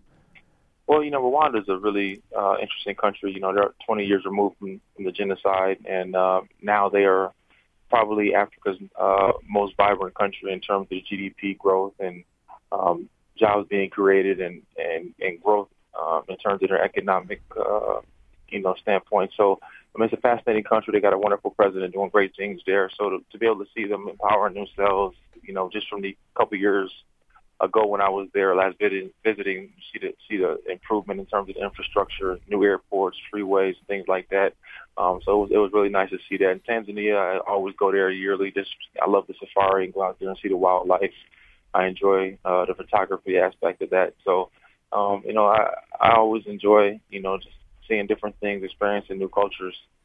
And this week you've got your annual charity celebrity softball game, VIP party, etc., to raise funds for your First Down Fund. What is this about, Larry? Well, First Down Fund we established in 2005, and since then we've raised quite a substantial amount of resources for after-school activities for the youth, and also breast cancer research, which I lost my mother to in 2003. Both of those causes are near and dear to my heart, and there's a lot of influential people that will help me along the way, and I just want to make sure I'm paying it back to all the younger generation coming behind us, so they have the same opportunity that I have to live my dream. And we have a lot of great players coming out, Richard Sherman and Anquan Boland, Roddy White, Greg Jennings, Steven Jackson, and Donovan Sue. A lot of terrific players coming out and supporting, and I'm really appreciative to have those relationships and friendships. Yeah, and you got Kurt Warner there, huh? You got Kurt? Yeah, Kurt actually broke his hand. He's banged up, though. He's banged up. Broke his hand a couple of days ago. They said he was trying to dunk off the trampoline. If you ever go to a Suns game, you see the Gorillas able to do all the acrobatic dunks, and I thought Kurt was having a flashback at maybe when he was in his 30s and he can actually touch the net. So he was out there trying to do some crazy stuff. Yeah, or take part in the new movie White Men Can Trampoline. I think that's what he's trying out for there. But yeah, he's banged up. He's talking about, he's just, he's just starting to run again. I mean, he says he's really banged up, but he's going to be out there nonetheless. Yeah, he's going to be out there coaching. Hopefully, coaching his team to a win because he's my coach. Yeah, there's one name I see missing here because it says a host of Larry's celebrity friends. There's the name of Rich Eisen. Larry, I don't see that on the list here. We know that you don't do anything without permission from your wife, so we didn't get authorization. Yeah. Larry, you might have pants on right now, but you don't wear them at home. But Larry, she would love to be part of this too. I mean, her. You know my wife. I mean, I didn't know. You gotta let me know. Okay. Well, now I guess I have. For the future. Okay. Yeah, okay. So Rich, what are you doing this weekend? We would love to have you out. Oh, gosh. If you'd like to come. Oh, I can't. My wife would never let me, Larry. Oh, my gosh. Text her and ask her.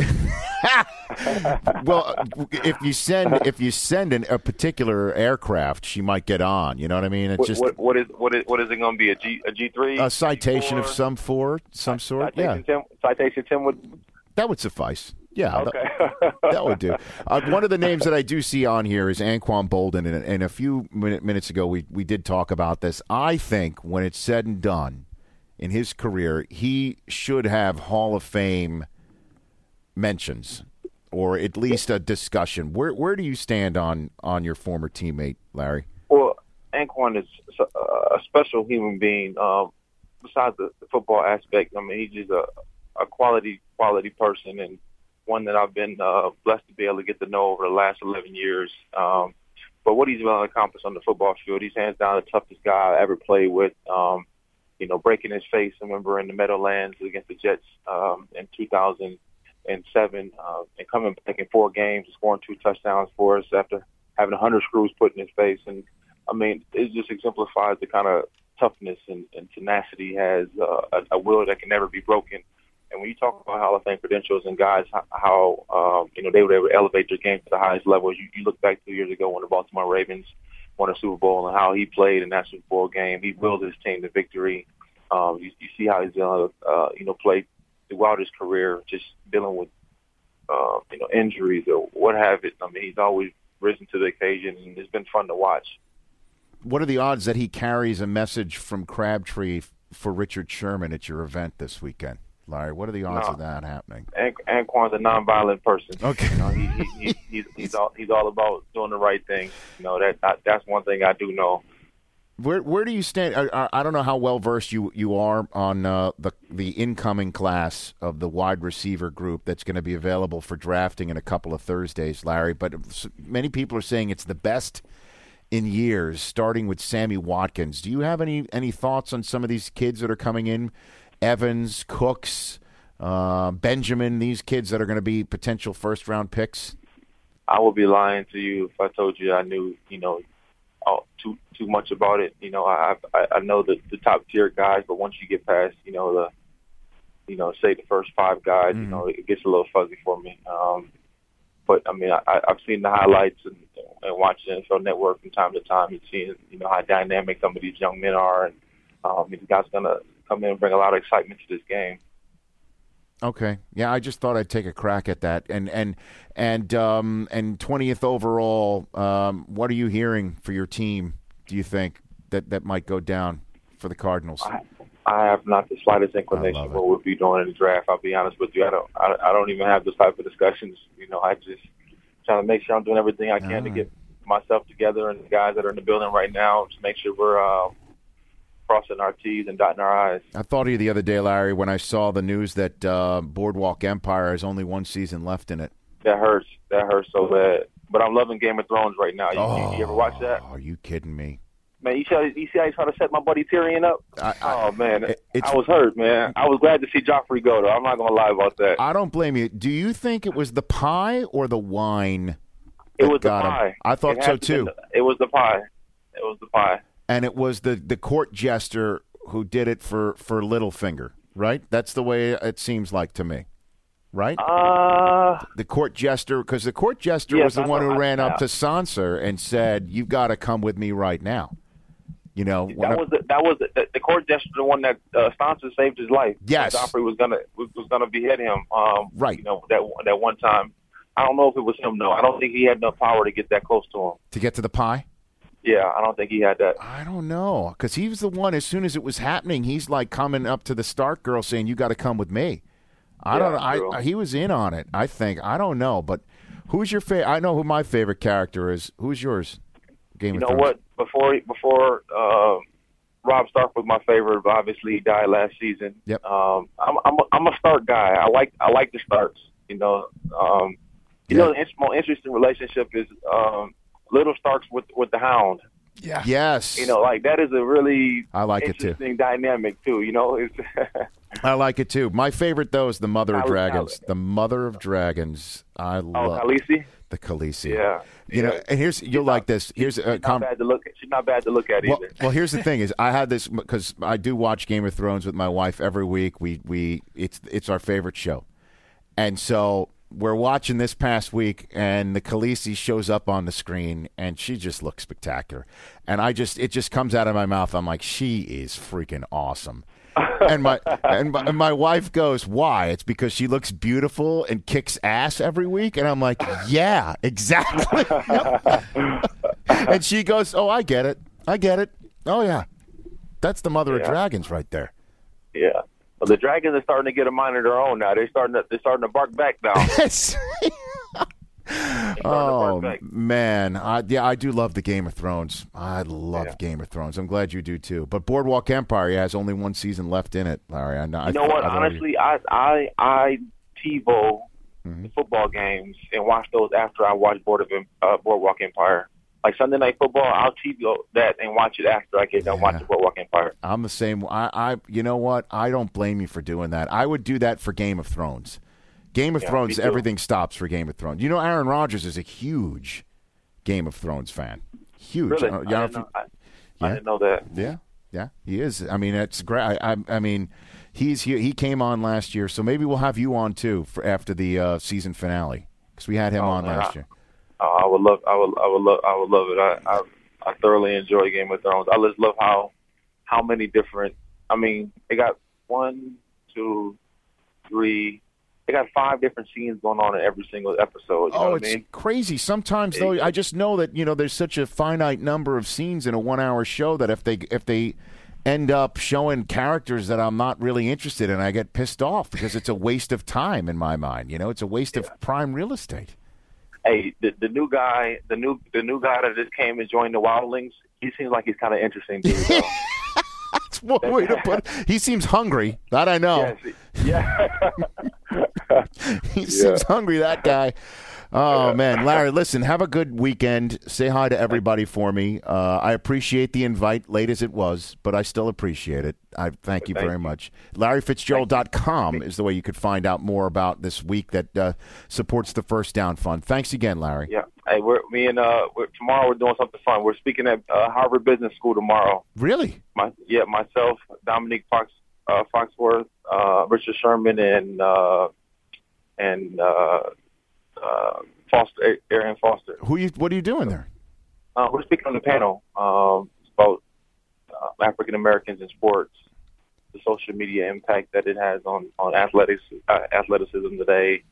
So it'll be a fun little round table. You know what, Larry? It's like when Richard Sherman being called a thug could be the dumbest thing that I heard in many years. And you obviously know him really well, and I mean, it's just. That has to be the that's the only way I could put it. The dumbest thing I've heard is him being painted as such. What happened and the way it happened, I can understand why people would say that. But knowing him personally, the way I do and the way you do, is not indicative of the kind of man he is. It doesn't represent him. It doesn't suit him. But you turn on the TV. White America sees an African American acting in a volatile manner like that. It's gonna raise some eyebrows.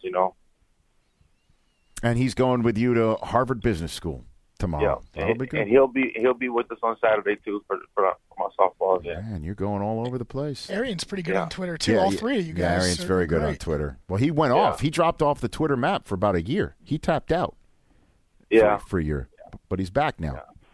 And have you seen Draft Day? Did you see his performance in Draft Day? No, I didn't. How did he do? It was very Ray Allen-esque. I would, yes. I thought it was really good. He was really, really good. And I'm sure it freaks the heck out of Texans fans when he's wearing a Browns uniform at the end. That is something else. Oh, yeah. Oh. See, maybe here's what you do. You tell Arian you liked it, go to his acting coach, and get on the final season of Boardwalk Empire. You know what? They actually reached out to me. I wanted to be one of Chalky White's henchmen. Are you serious? Yeah. Are you going to do it? But you know what? Like, I've had a lot of opportunity to do that stuff, Rich, and I just, my window of opportunity to be great at what I do is so finite.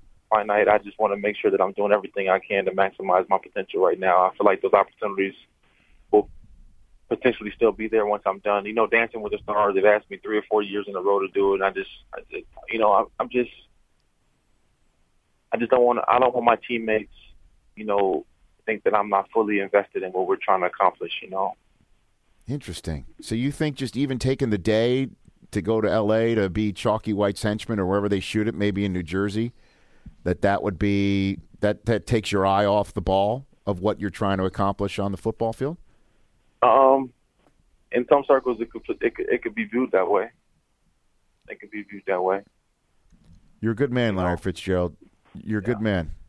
You're a good man. If I'm such a good man, you come out to the event this Saturday. You have nothing going on. Larry, I've got the schedule release. I got a schedule release. I got a schedule release coming up, and any day. I got 3 kids. Let me see what I could do. I'll see what I could do. That's fair. That's fair. I can live with that. I'll see what I can do. All right? And I'll reach out if I can do anything. All right, that sounds good. All right, Larry. You take care of yourself. Always a pleasure. Thanks for having me. No, you bet. Anytime. All right. Anytime. Talk to you later. You bet. That's the one and only Larry Fitzgerald on the Rich Eisen podcast. Larry Fitzgerald, everybody. The one and the only. A very NFC West feeling edition of this show. Got you all up to date on what the Rams might do in the draft with Les Snead. And we got Larry Fitzgerald on the program. If we have good stuff. I guess we have the 3rd and 4th team of the NFC West. Which of the Seahawks or Niners, which of those 2 teams potentially don't make the playoffs because they get leapfrogged by one of these teams? 49ers. 49ers? Why? Just because, Aldon Smith. But I guess TMZ got a great nameless quote from a law enforcement officer. Okay. From LAX? When they asked, why isn't they found out that Aldon Smith was not on a no-fly zone, not on a no-fly list after being arrested at the airport for threatening to have a bomb. And the answer from the law enforcement officers, quoted by TMZ, was the no-fly list is for terrorists, not for idiots. Wow. What a great quote. That is great. I don't know if that is the reason why they're not going to make the playoffs, Chris Brockman. You know, I know Here's that the deal, Rich. I know Somebody guys has are to getting not in make trouble it. in That's April. the thing, though. There's no way that They there's almost no way. traded their coach. No way. No way. No way. You're telling me the 49ers are not making the playoffs after making the NFC Championship game 3 years in a row? I'm going to say it, and then that way in January we can play it back. Okay. For when Crabtree comes by? Right. We gotta get Because him back obviously in here. he's going to have a lot of free time. We got to get Krabs back We in here. got to get Crabtree back in here. Just to ask the follow-up question of, Well, did you? Right, well, don't do well, did you? That was one of my favorite parts Is of the follow-up question. of the Open. Correct. That was us where Well, did you? Brockman yells, "Jerry Rice is laughing! Jerry Rice is right. laughing!" He was. He was. So good. That was all the validation I needed. All right, housekeeping. Last year at the mock draft that you produced so expertly for NFL Media, Yes. Chris Law, we had you conducted a rehearsal in the mock draft room, which I assume is in the same place. Same room this year. It's Yep. the command center from which real time NFL officiated replay calls will be made from, yeah. right? The NFL. I said that so terribly. It's the Art McNally Officiating Command Center. Ah. Yes. Okay. Newly named the Art McNally Officiating Command Center. So yeah, real time Sunday. Where the top zebras of the National Football League watch all the games on their DVRs, not their TiVos. There you go. Excellent. And from which actual replay calls will be made this year. Yeah. Or helping replay calls get made. Correct. Got to parse it properly. So last year, to get all those shots down, you asked mere mortals. Mere podcast listeners, the people that make this show what it is. Yes. To come in and be stand-ins. They were stand-ins. Are you going to do that again? We're going to do it again. Yeah, they were stand-ins for you, for Marshall, for Michael Irvin, for Billick, Mooch, Damashek. I played Mayock last year. And who did Andrew Sidebottom play Melissa Stark? I think Andrew Sidebottom might have been Melissa Stark. He was a big hit at the rehearsal and on Twitter subsequently. He got a shout out from you. Yeah, because I on mean the draft. anybody who's named Sidebottom. Greatest thing ever. I gotta say this. I'm gonna say this. Go for it. On Twitter. One of my colleagues who I follow, I love this person, but they like frequently retweeting compliments that they get. Right. Somebody, that person today retweeted a compliment sent their way. The handle was at okay. Oh, that's great. And they just blindly retweeted that? I assume. I showed it to Susie. That's amazing. She's like, you gotta say something. Can we call out this person? I don't want to because I love this person so much. Okay. But in a way, I may have just done so by revealing of it all. I'm just going to search that on Twitter and find out. I had to start turning off retweets from people because all of the retweeting of the great job. Oh, but so I retweeted annoying. one today. I didn't retweet that, but I did tweet out the fact that Mr. October, Reggie Jackson, is on Twitter, and he's my childhood idol. I go there, and he's following me. Somebody wrote back, humble brag. I'm like, nothing humble about it. Yeah, Nice. That's a straight up brag. And you know what Reggie Jackson's avatar is? Of him in a Pittsburgh Steelers hat. Really? Yeah. I looked at the avatar. I'm like, that doesn't look like the interlocking NY on his cap. It's better than And sure an enough, I Oakland called him. He's wearing a Steelers lid. Better than an Oakland A's. Is there a way to get him on? Damn straight there is. Because we have to ask him, as one of my other Twitter followers suggested, we have to ask him if he remembers saying he must kill the Queen. That's right. Ah, great. In a stupor. In a The Naked Gun. Yes, in a hypnotic state in Dodger Stadium. Wow. Trying to kill the Queen, brought to the game by Ricardo Montalban. And saved by Enrico Palazzo. Come on. Are we allowed to mention the other famous athlete in that movie? OJ? Nordberg? Nordberg. Jay Johnstone? Frank Who was Drebin. in that as well? Oh, man. Oh, yeah. And if you remember, I think the famed murderer's row of announcers that they had calling the game was Mel Allen, Dick Enberg. I think Dick Vitale was in the booth. They were all calling the game. I think McCarver was up there. Come on. McCarver was definitely in that. Oh, yeah. I must kill the queen. Well, anyway, we're totally sidetracked. How can people be this year's Andrew Sidebottom? Actually, last year what we did was just tweet us with the hashtag, or tweet me if you want, with the hashtag REP mock draft. You have to be in the New York area. We're obviously not traveling anyone in. You have to be available. We're going to do rehearsals. You have to be of a certain age, too, right? Yeah, you got to be 18 or older. Okay. And then you have to have your calendar free for about 4 hours. But you'll get to come to the league headquarters. What day would they need to have the calendar free? Monday, May 5th. We do the rehearsal. Approximate time is going to be about noon to 3 o'clock. But you'll get to see the officiating command center. Last year, Rich was in the building. So are you eligible to do it if you did it last year? Can you be?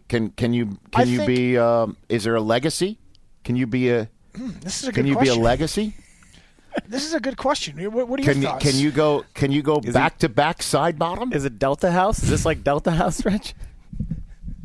Law? That's your call. What do you think? It's not my call. This is your podcast. This is your mock draft. I was quite pleased with the 8 stand-ins we had last year. So if they're still in the New York area and want to come on, tweet us. I think I did it. I did podcast roulette last year. Okay. And just picked 8 at random. That way there was no favoritism, nothing like that. I might have picked the side bottom out of the hat. Yeah. Well, speaking of which, I just pulled this up. You might hear an Outlook go off, but this is you working side bottom in to the draft last year. Oh, okay. Nice. I forgot I did this that. was your out bump, and you worked in smorgasbord. What an idiot. And side bottom. Looks like the 49ers have picked up. They've had a smorgasbord of picks, the San Francisco 49ers, and they have now apparently traded up to select another player, as the 2 quarterbacks, Matt Barkley and Ryan Nassib, are in danger of hitting side bottom. Matt Barkley and Ryan Nassib, as we are through, hopefully,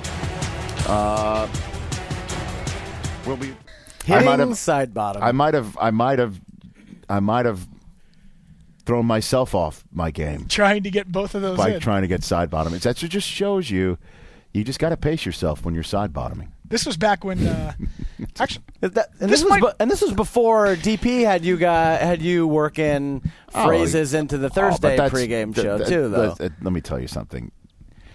This is not my first rodeo, and Dan and I have been working stuff in not only for each other but for our friends since Bill Clinton was in office, and for Dan, I'm sure it was way before that.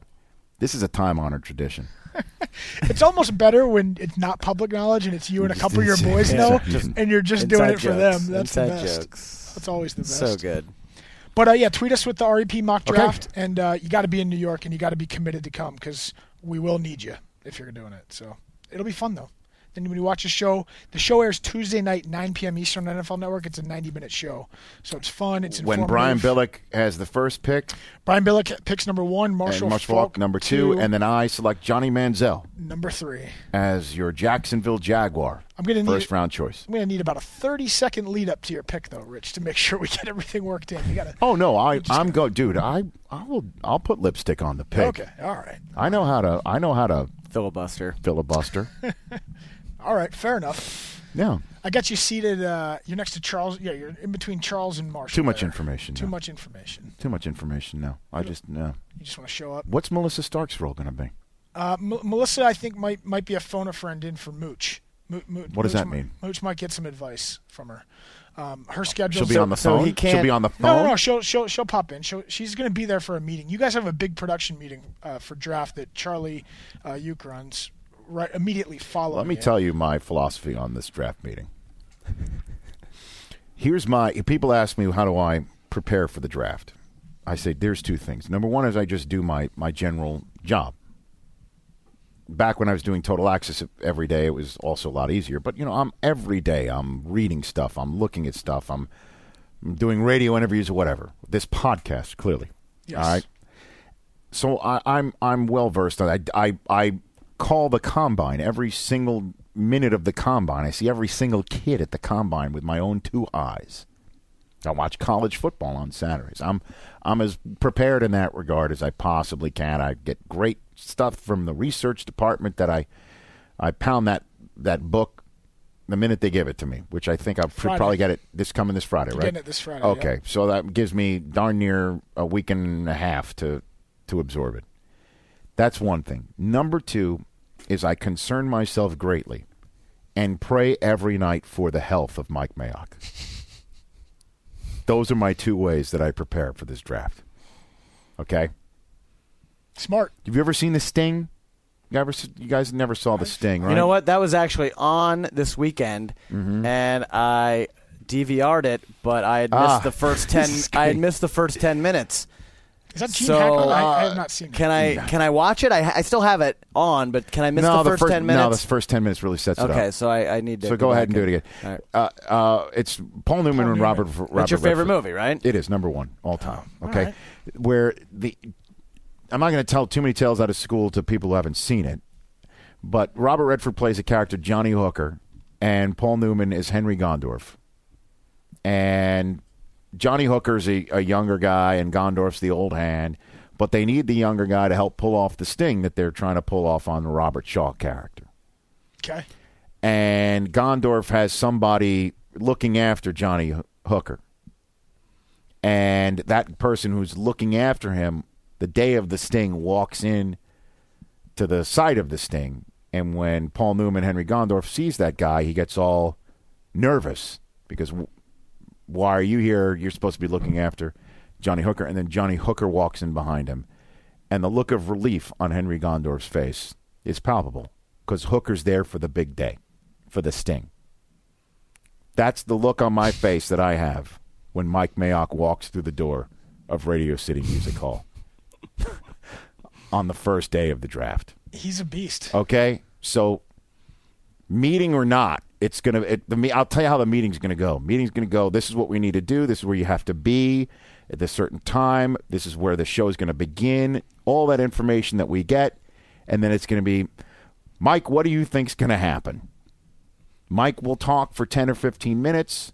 Charles Davis will give his 2 cents. Daniel Jeremiah will give his 2 cents. Brian Billick will give his 2 cents. Mooch will take off his glasses and start telling about the moment that Matt Millen screwed him over.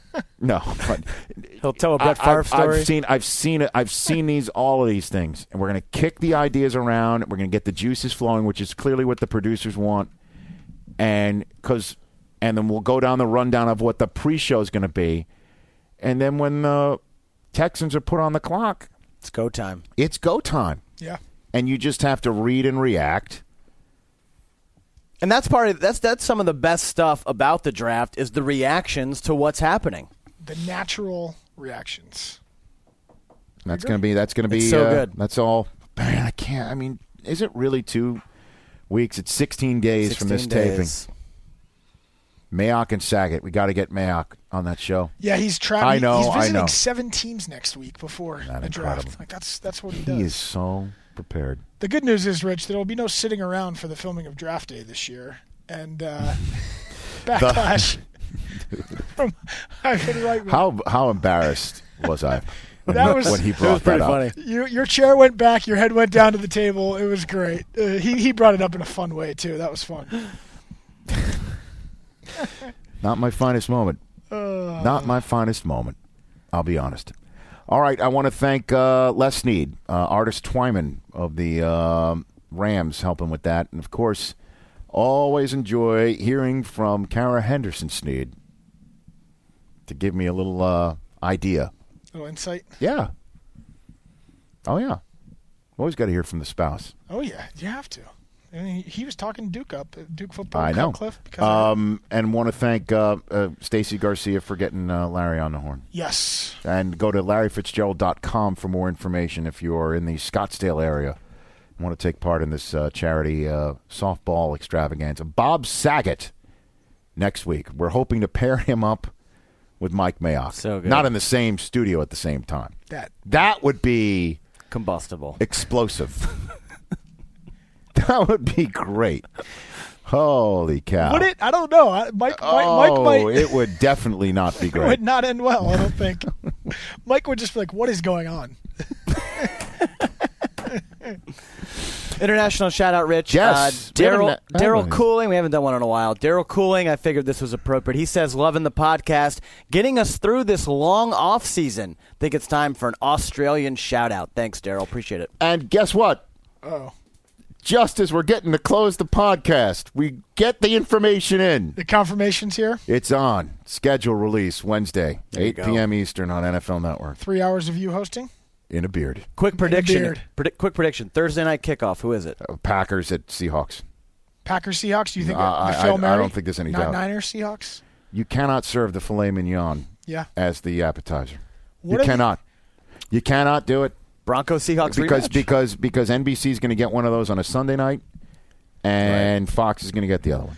Any chance that you get cold feet and shave the beard No. before the show? No. It's Any definitely chance happening. Susie talks you out of the beard? The reason why the beard still exists is because my wife likes it. Nice. Beards Let's are not in. kid one another. Beards are in. All right. So we didn't close the show and then have our schedule shenanigans dated. We actually got to sneak this one in. So the schedule show is on. Excellent. For tomorrow night, Wednesday, 23rd of April. We will find out. But that is my prediction. Because they're not going to put Denver at Seattle after how poorly that Super Bowl was contested. They're not going to start that one that way. Preseason too. Not going to do that. That reeks of a Week 8, Week 9. Yeah. My prediction for the first Sunday night NBC game, I think they can't resist putting Peyton Manning on Sunday night to start. Yeah. And I don't know if they'll go division. I'd say Chargers, Chiefs. I'm going to go, I believe, if I'm not mistaken, does Indianapolis go there?